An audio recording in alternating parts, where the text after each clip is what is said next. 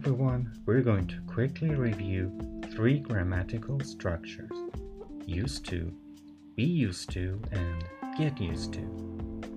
Number 1, used to.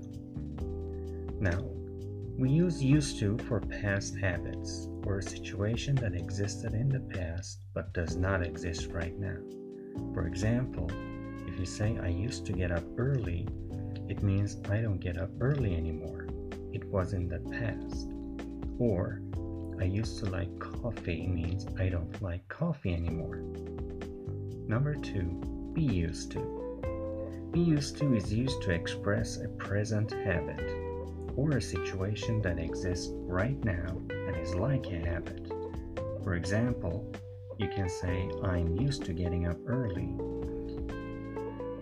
It means that it's like a habit, that it's no problem for me. Or I'm used to my new job means that it's no problem for me. I can handle it. Number 3, get used to. Get used to is used for something that has not become a habit yet, but you want to say that it's supposed to become a habit in the future. For example, if you say I need to get used to my new job, or I need to get used to getting up early, means it's not a habit now. I'm not used to it, but I need to make it a habit. Now, about the grammatical differences, in the case of used to, you can only use the simple form of the verb, like I used to get up early.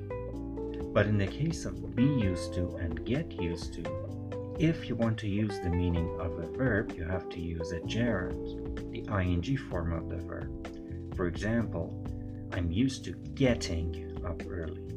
I need to get used to going to bed early.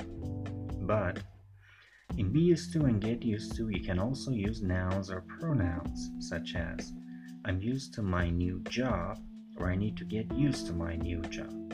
It doesn't have to be the meaning of a verb. So, to recap, used to is for a past habit, be used to for a present habit, get used to for a future habit. So it's not a habit now, but it's supposed to become one. Thank you so much for listening and have a nice day.